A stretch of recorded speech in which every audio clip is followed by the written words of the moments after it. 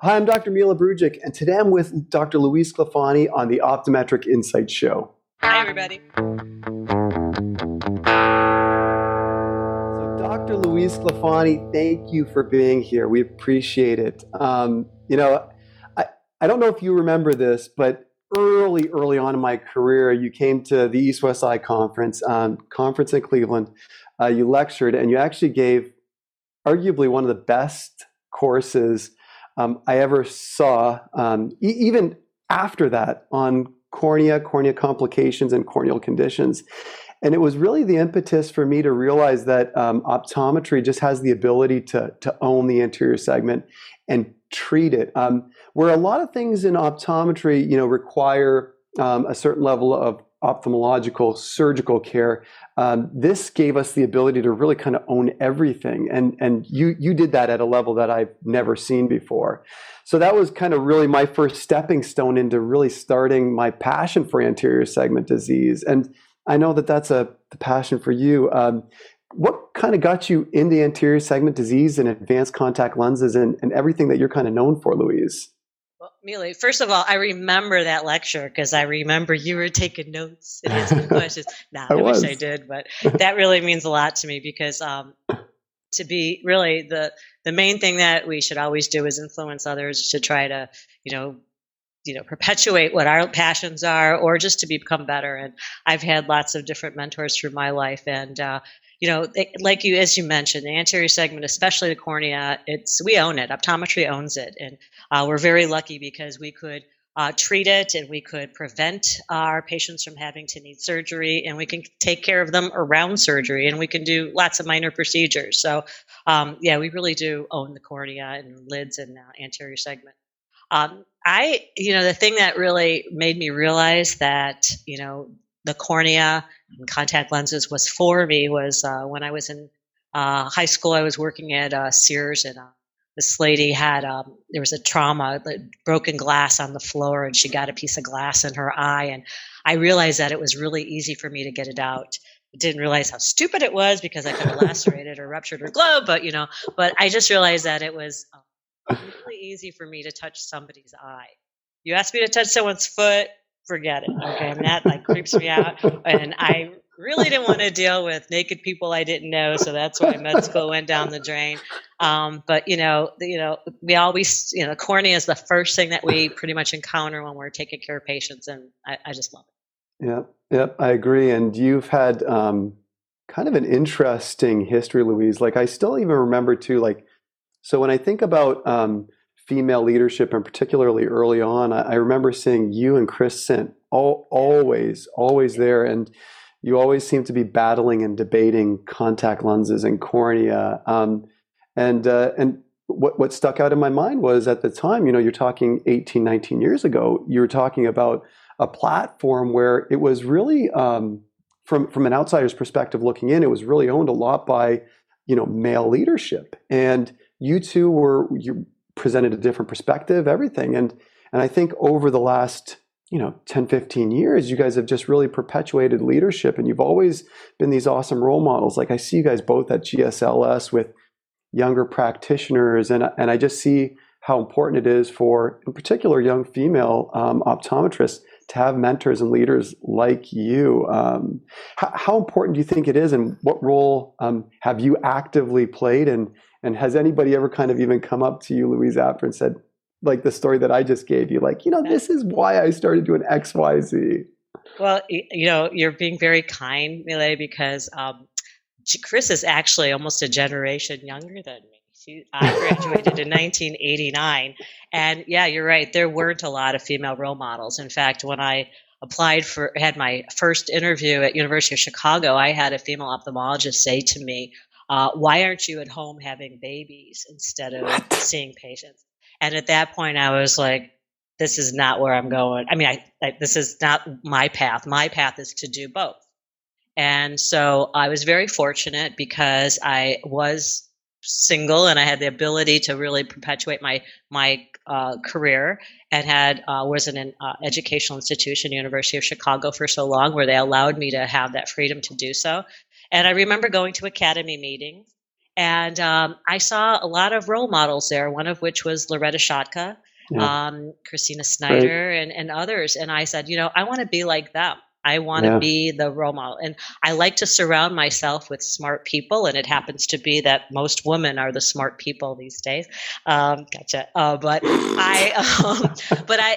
I think though that I had that opportunity. I was at the right place at the right time. And I think people were looking for women to, kind of step up and break that barrier, that good old boys club, and stand up. And so I was very fortunate that I had that opportunity.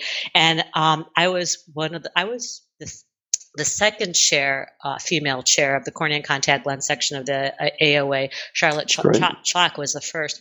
But as I was on the board, there, my great colleagues and friends, but we were all men, who I was very comfortable with expressing.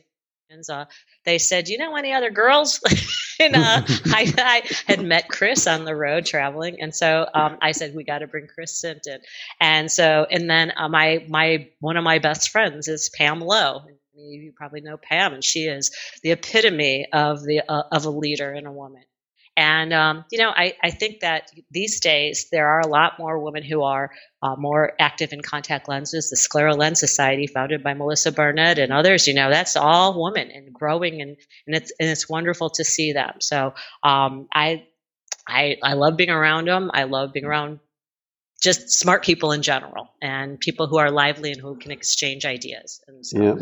Leadership in general, Louise, to be very blunt with you, like you guys have always, I think the coolest thing about you guys is you've always, anybody who's had clinical curiosity, who's had interesting ideas, you guys have always just really welcomed them. And I think that's one of the coolest things about, I always refer to you and Chris Sint because the two of you really just seem to kind of always give me a chance when everybody else kind of seemed to brush me off. And I'll truly never forget that. There's a handful of kind of close-knit people that really just always, regardless of whether or not you thought my questions were intelligent or not, you always at least entertain them. So I always respected you and appreciated you for that. And the way that you just kind of handled yourself was always awesome.